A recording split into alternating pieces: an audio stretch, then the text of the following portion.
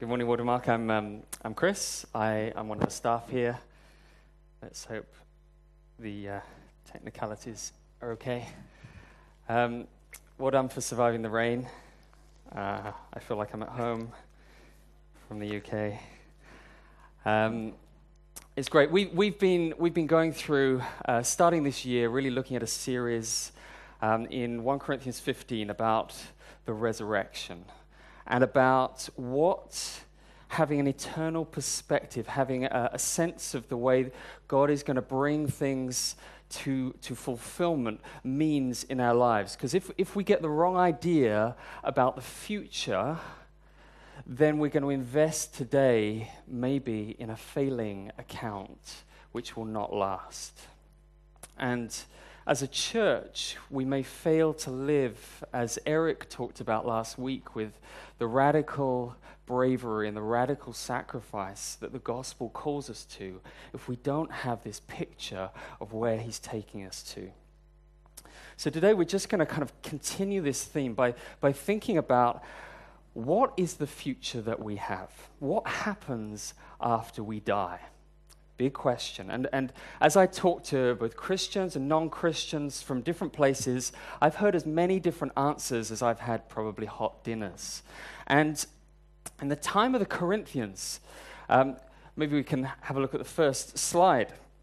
The time of the Corinthians, they also had many answers. The Greeks around them, they would say that the human body was physical and spiritual, and they were separate. The physical body was bad. The soul and the spiritual was good. So sex, beer, work, that's physical. Prayer, meditation, worship, that's spiritual. And the problem is the spiritual things are trapped inside your body, you know, a body which gets acne, gets wrinkles. And so it's a bit like being stuck in a lift. And you know, you just want to be released. Death is the time when you get released, your spirit goes up, and you float away. That's what the Greeks thought. Body bad, spirit good. Now, in the West, more atheist, naturalist idea, which is increasingly popular, says, well, there's no God, so heaven is really on earth now. You've got to enjoy life as much as possible now. So you go to LKF, you work for charity, you do whatever you feel like doing, as long as it makes you happy. Because YOLO, you only live once. And truly human equals truly happy, so you can clap along if you feel that happiness is the truth, as Pharrell Williams might say. Well, in the East, here we go. This is a brief history of philosophy for you, okay? So you're getting more than your money's worth, okay? Chinese culture, well, it's a bit more complicated. There are so many different ideas which come in, it's quite difficult to work out what's going on. But life is more pragmatic. Life is about getting stuff. And whether you're dead, you still need stuff for your journey. So you burn stuff to give to your people, servants, paper house. And if you're alive, you hope the dead spirits come back and maybe bless you as well. And it's this kind of continual cycle of getting stuff.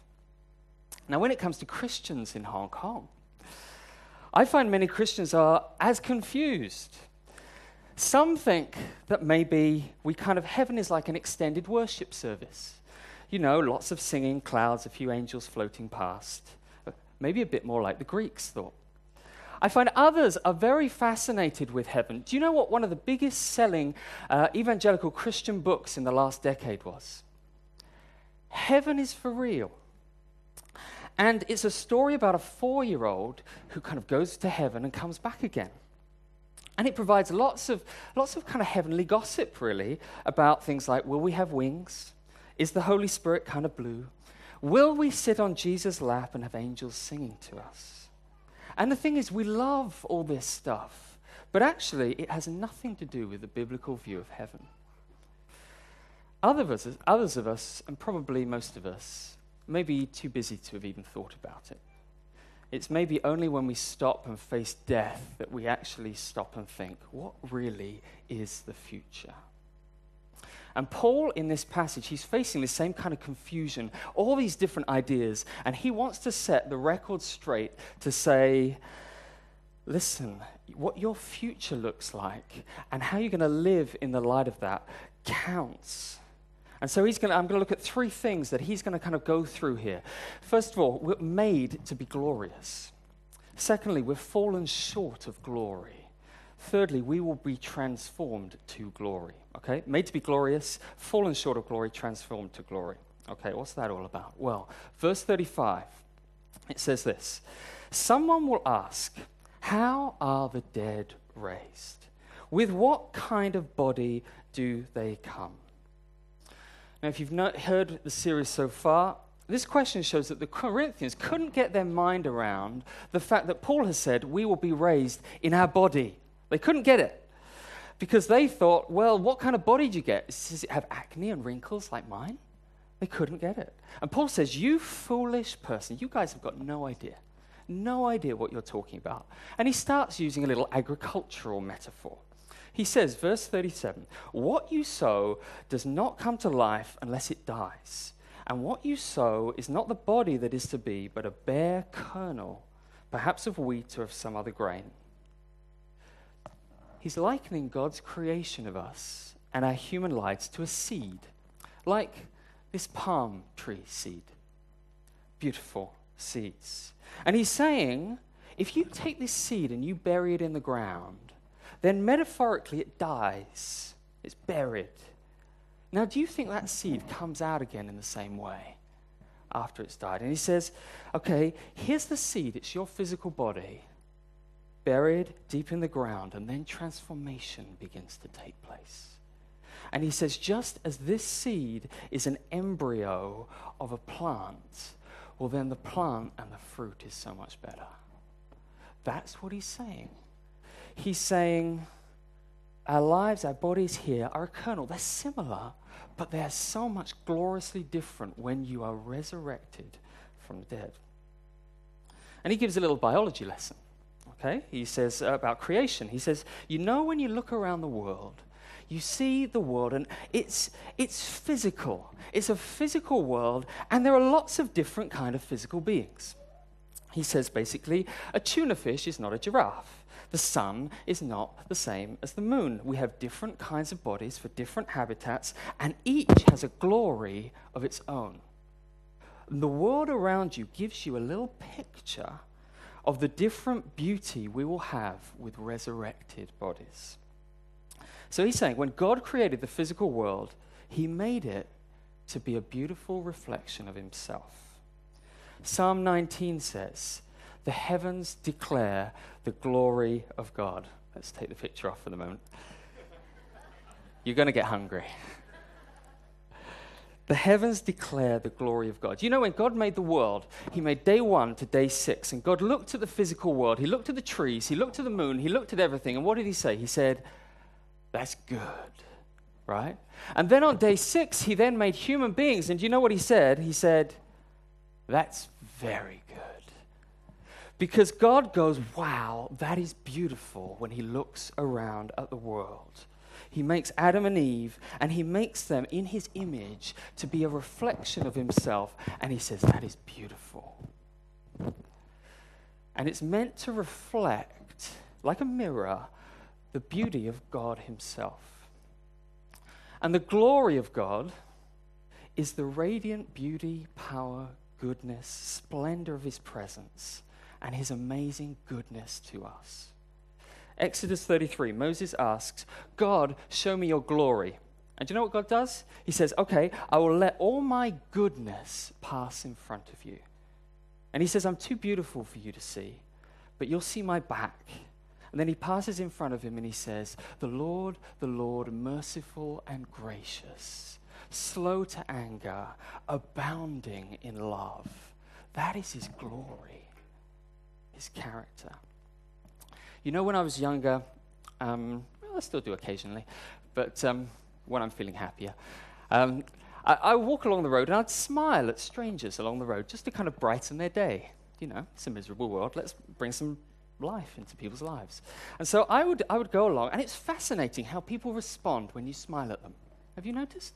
So you go along, and most people feel so awkward that they suddenly look down at the ground, or they look away. They're like, what does he want? Do you know?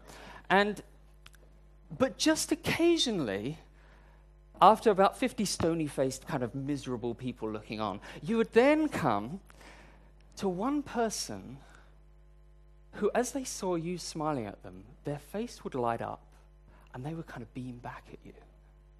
And you know, that suddenly gives you, this is some kind of connection. And you go away just feeling like, wow, there is life in this world. There's this kind of joy, there's a spring in your step because humanity exists. Okay?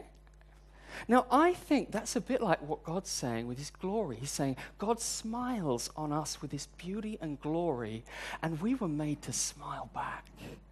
And the world was made to say, wow, isn't God good? Psalm 8 says, God created us, and he crowned us with glory and honor. And our glory, that smile that we reflect, is only found in that deep, intimate, satisfying connection, relationship with God. As we mirror his smile, we're to resound with worship. Now the thing is, as you look around the world, you will see glimpses of the glory of God, his smile reflected in the world. You glimpse it when you have that succulent Wagyu beef, which just melts in your mouth. You glimpse it when you watch the sunset over the mountains and with your spouse or your friend, and you have that Kodak moment. You glimpse it when you see Messi dribbling with the ball and scoring in the top right-hand corner. You glimpse it when you see a daughter or son helping their aging parents tenderly along the road. You glimpse it when, after 60 years of marriage, you see an elderly couple lovingly shuffling hand in hand along the seaside. You see glory and beauty around us in everywhere. And the physical body has a glory as well. Deep inside, you know, we're all attracted to beauty. Now, our society tends to define beauty in certain kinds of ways, but adverts tap into, that's why we love them, they tap into that deep desire in us, all of us, for beauty and loveliness and glory. That's why if I said a new CG is starting up and it's going to be led by a Brazilian supermodel, a lot of you guys, and probably some of you women, would be interested in joining. Because beauty attracts us. We have a desire for beauty and glory, whatever that looks like for us. But every strain of glory, every strain of beauty is meant to be a beam which is meant to draw you back to the source of light. And that thirst and desire for the beauty that we all have, which we're attracted to, is actually a desire for the source of all beauty, which is God himself in his glory. We were made to be glorious, to reflect him. Secondly, we are fallen short of glory. In the Romans says, we've all sinned and fall short of the glory of God. We're not who we should be. It says that though we could see this beauty of God in all of creation, we didn't honor him. We didn't give him thanks, but instead we turned away stony-faced and chased after our own things that we were focused on. We wanted glory for ourselves, and we worshipped other things, which we thought were more desirable than God. In the Garden of Eden, Adam and Eve had the choice of life or death, and they chose death. You know, like a flower that needs to turn to the sun for life, and if it turns away, it will die. So we turned away from God and we wilted. And spiritual death, physical death, entered the world. Paul puts it like this in Corinthians. He says, what is sown, our physical created bodies in a physical world, are perishable. Perishable. Your beauty fades, as does your memory, as I know.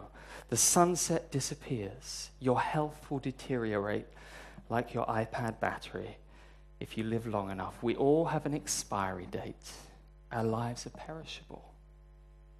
What is sown is weak, he says. We're weak. We get sick. And if you're not affected by sickness, you know someone who is.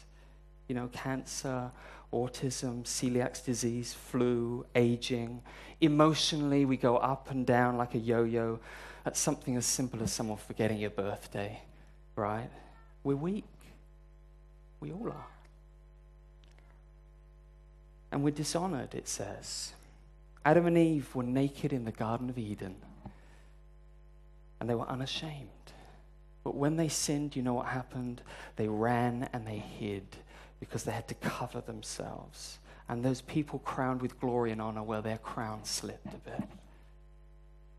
And I know that personally because that sense of even when I want to love my wife, you know, so often I just end up being insensitive or saying the thing that I shouldn't say, doing the thing that I shouldn't do, and I kick myself and think, how could I be so stupid to do that again? And yet I keep doing it again and again and again. Anyone know the feeling? Because it's sin still lives in me. And my father is Adam, and I'm naturally like him. That's what he means when he says the body is natural. In 1 Corinthians 2, it says, the natural person does not accept the things of God. Natural is that struggle of selfishness that I constantly have when I'm concerned more with me than with others, more with my glory than with God's glory, trying to fulfill my own desires for approval, comfort, control, security by myself. And I look away from God to other things. It's natural. But when we live like this, we often live more like the atheist or the traditional Chinese model of life. Because actually this world is a world of if-onlys. You know, I did a beach cleanup a couple of years ago with some colleagues from Fiona's company, and we went to Cheung Chau, and we did this amazing job of cleaning up this beach. There was so much rubbish on it, but we cleaned it up. We spent the whole day doing it, finished it, looked beautiful. It was a beautiful day, beautiful, pristine beach. As we kind of got on the boat to start going home, suddenly I noticed something. The tide was coming back in. Do you know how frustrating it is when all the work that you have just done, the tide just is bringing it all back in again? And this world is filled with what I said. I said, if only people wouldn't throw their rubbish in the sea. The world is filled with if only. If only. If only that vacation didn't come to an end. If only it wasn't work tomorrow and it's still the weekend. If only I had a better job. Not this job, but a better job. And then when you get that job, then if only I had another job. If only my spouse was more sensitive, less critical, more caring. And we compare ourselves to everyone else and we think, if only I had that thing. If only, if only. If only. And we think it'd be so much better if only I have that. And I think that's why in Hong Kong people tend to change their, they change their jobs every 2 years. Because if only I get that one, then everything will be fine. We change our phones probably time Apple releases a new one. Because if only I can get that, then my life will be better. And all the time we have so many things that we're chasing, and we think it's going to get better, but actually when we get in after a little while, we're like a school kid in the playground who gets a Christmas present, looks at the next door kid, they've got a bigger one, and then they're disappointed again. And we're chasing sunbeams rather than looking to the sun to give us life. I don't know, what are you chasing at the moment? What's consuming your thoughts? C.S. Lewis says, these things that we love, that we desire, that we long for, are good images of what we really desire. But if they are mistaken for the thing itself, they turn into dumb idols, breaking the hearts of their worshippers. For they're not the thing itself. They're only the scent of a flower we have not found, the echo of a tune we have not heard, news from a country we have not yet visited. That's what these glimpses of glory are. That we long to be satisfied. Do you long for intimacy with your spouse? Well, you know what? Your spouse will never fully satisfy it. Because that's a longing for Christ, the perfect spouse. Do you long for a fully satisfying job? That's because you're longing for a new creation where work is not so frustrating and you're not having to say, if only, all the time.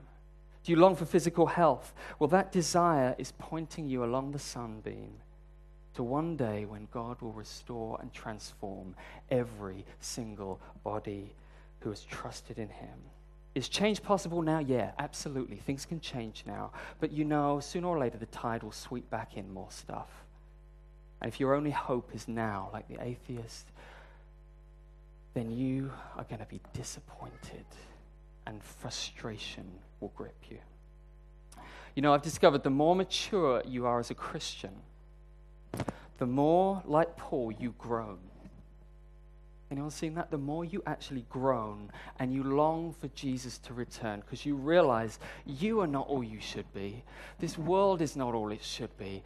And you long for him to come back and to transform and to restore it to what it should be. That desire that I have inside of my heart for beauty, for glory, for restoration, for satisfaction.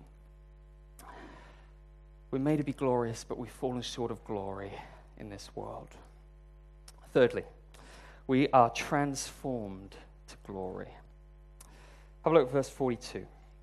He says, what is sown is perishable. It is raised imperishable. What is sown in dishonor, it is raised in glory. It is sown in weakness, it is raised in power. It is sown a natural body, it is raised a spiritual body. In verse 48, as was the man of dust, Adam, so also are those who of the dust, dead. As is the man of heaven, Jesus, so also are those who are of heaven. They will be resurrected and alive. Just as we've borne the image of the man of dust, we shall also bear the image of the man of heaven. What Paul is saying is this. For you to be fit for God's presence, for you to be transformed, you'll be transformed in different ways, a number of ways. For you to be fit for God's presence, which is what heaven is, his beautiful presence, where you're intimately face to face in his throne room with the King of Kings. There's no if-onlys there. If you want to enter there, you cannot enter in your earthly birthday suit, because that's ragged and it's decaying through sin. Just as a tramp cannot enter into Queen Elizabeth's presence, so you cannot enter in without a new transformed body. And it needs to be a spiritual body. And by spiritual body, he doesn't mean kind of like floaty in the sky. He means a physical body in a physical world that is animated by the living Spirit of God, with such freedom that the chains that have held you in this life, the things which restrict you, are broken forever. You can enjoy work fully without frustration. You can eat buffet after buffet of the finest food and not get fat. Isn't that good? And you be satisfied with your body, not looking in the mirror just thinking, if only. Because there will be pleasure without a hangover, intimacy without an end, desire that is truly satisfied. Physical, but the Spirit of God animating us.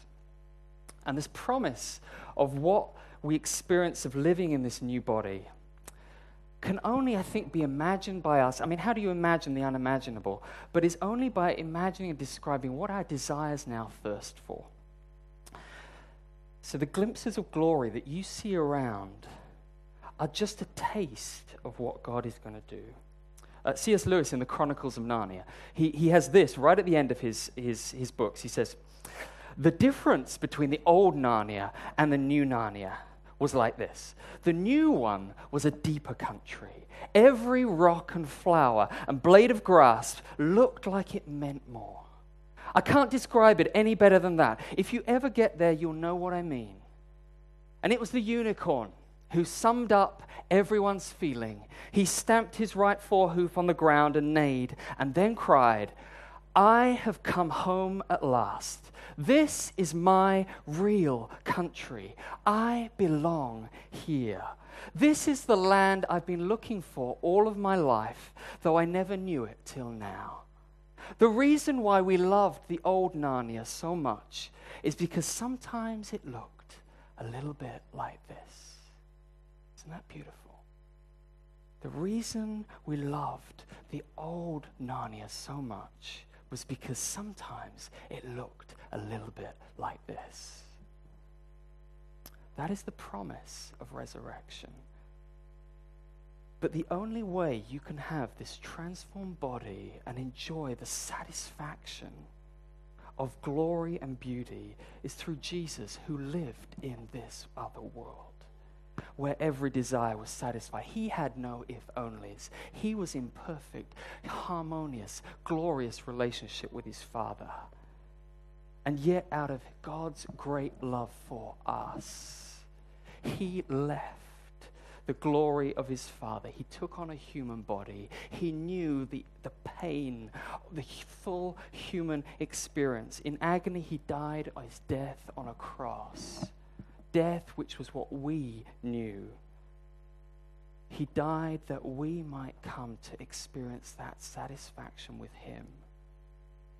And he is the first human to defeat the natural body of death, which restricts you and me. He has a new physical, spiritual body that could cook breakfast, that ate fish, that could be touched, but could go through locked doors, but was free from every if only which binds us.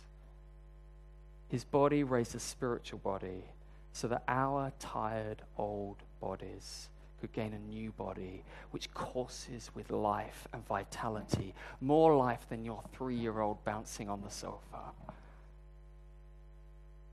And as we see his smile face to face, we will be like him. And you know, the amazing thing is that in heaven, in God's presence, and you know, heaven comes down to earth together. There is a song, and it goes something like this. Worthy is the Lamb, Jesus who was slain, to receive power and wealth and wisdom and might and honor and glory and blessing. That's what they sing in heaven. Do you know why? Because there's only one man-made thing in heaven right now. On the body of Jesus are the scars in his hands and feet. Those ugly, painful scars on the cross are transformed in heaven into the glory and honor of a war hero. I remember once going to a conference with a lady called Toni Erickson Tada. I don't know if you've heard of her. And she's a lady, remarkable lady. She'd been paralyzed at the age of 18 from the waist down.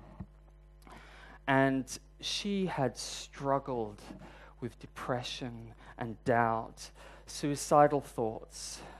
And yet she persevered through her life, seeking through all of the doubts to live for God's glory.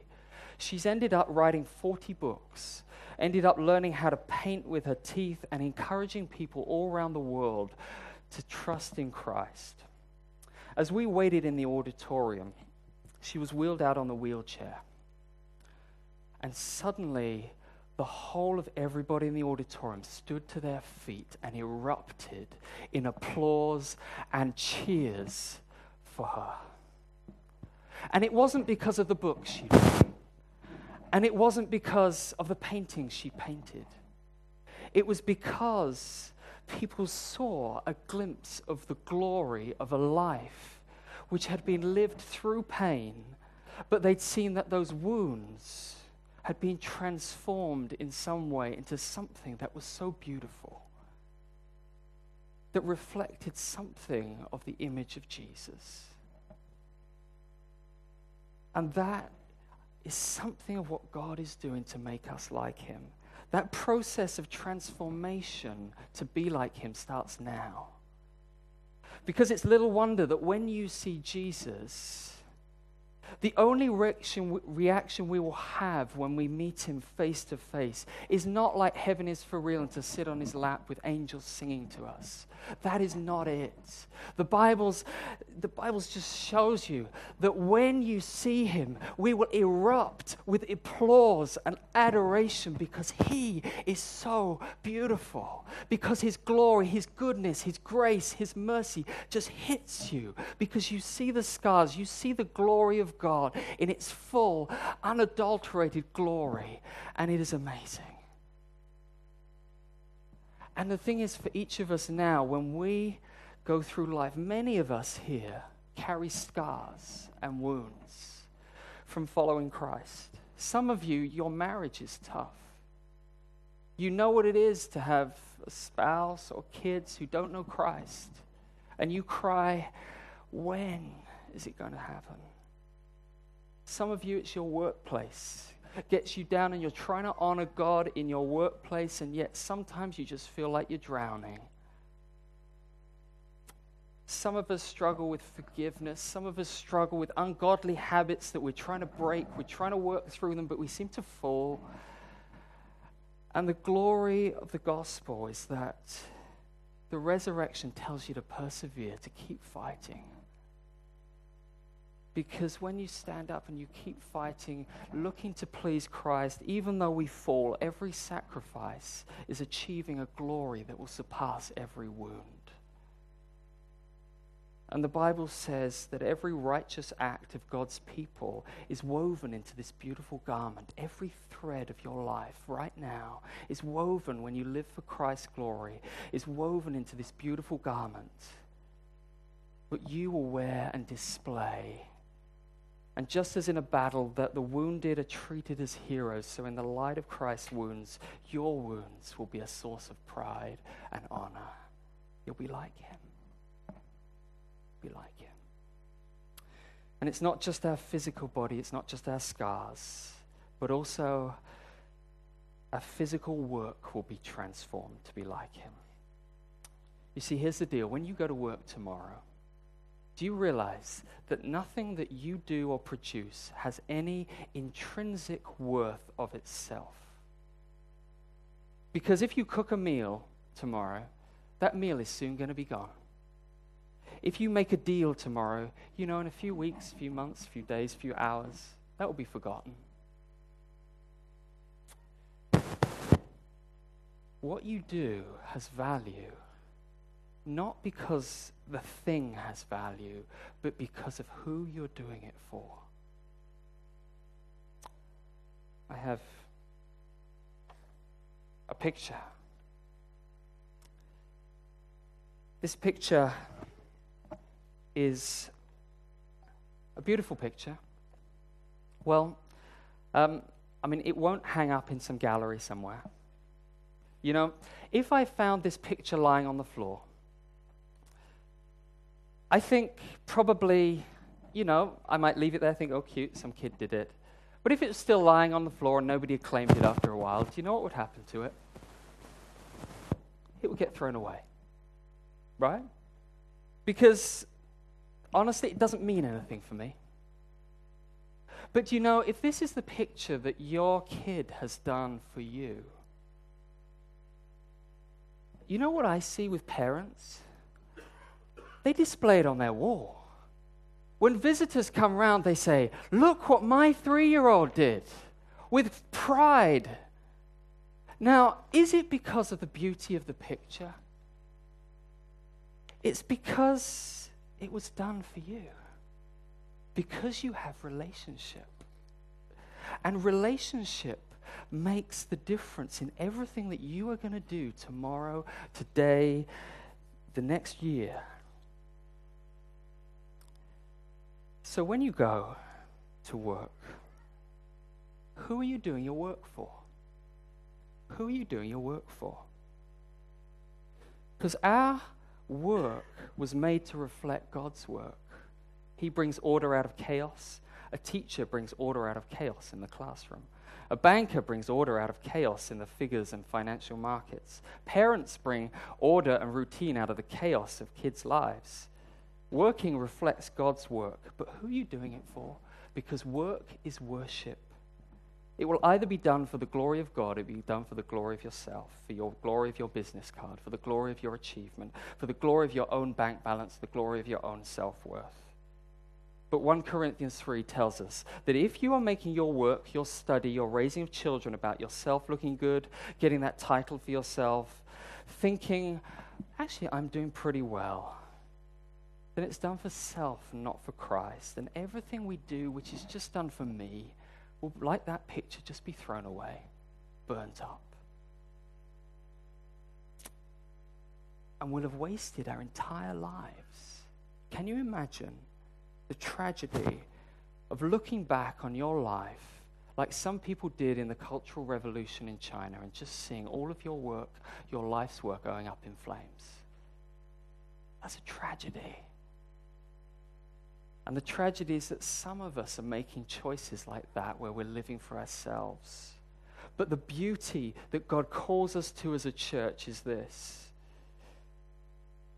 If you see the depth of Christ's sacrifice for you, his smile on your life, his goodness, then you will go into your workplace, wherever you're doing, and you'll offer what you do tomorrow as worship for him. Actually, take a minute before you start your day to say, God, I want to give you this to please you. Because that will change the way, because, when I get stressed, when I'm tempted to make it all about me, it becomes stressful because my reputation's on the line.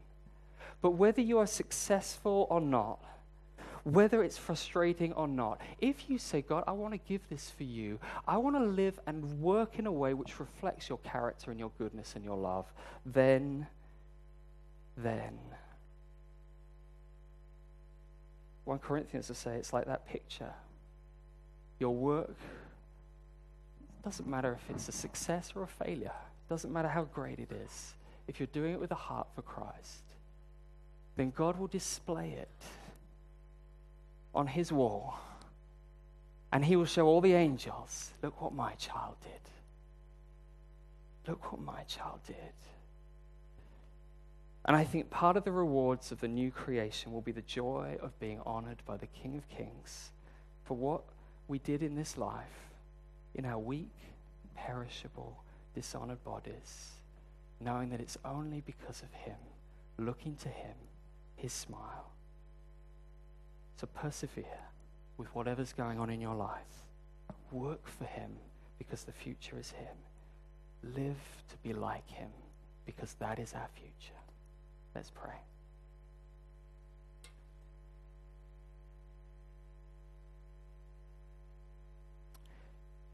Father, you made us to be a little reflection, a smile that reflects back of you. Forgive me when I make the world about me. But your resurrection shows us that the world is about you.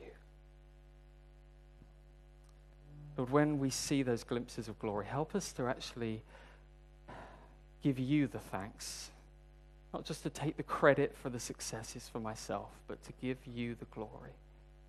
When things go well, when things go badly, to give it all to you, knowing that you transform and use whatever we've given, not because we're trying to earn it from your pleasure, because you already smile on us because of Jesus. Help us to enjoy your smile, to remember your smile as we go to work, as we go into our lives, into our homes, into our families, and to allow that smiling face of Christ to be what motivates us to smile back at you. Thank you for your love. In your name. Amen.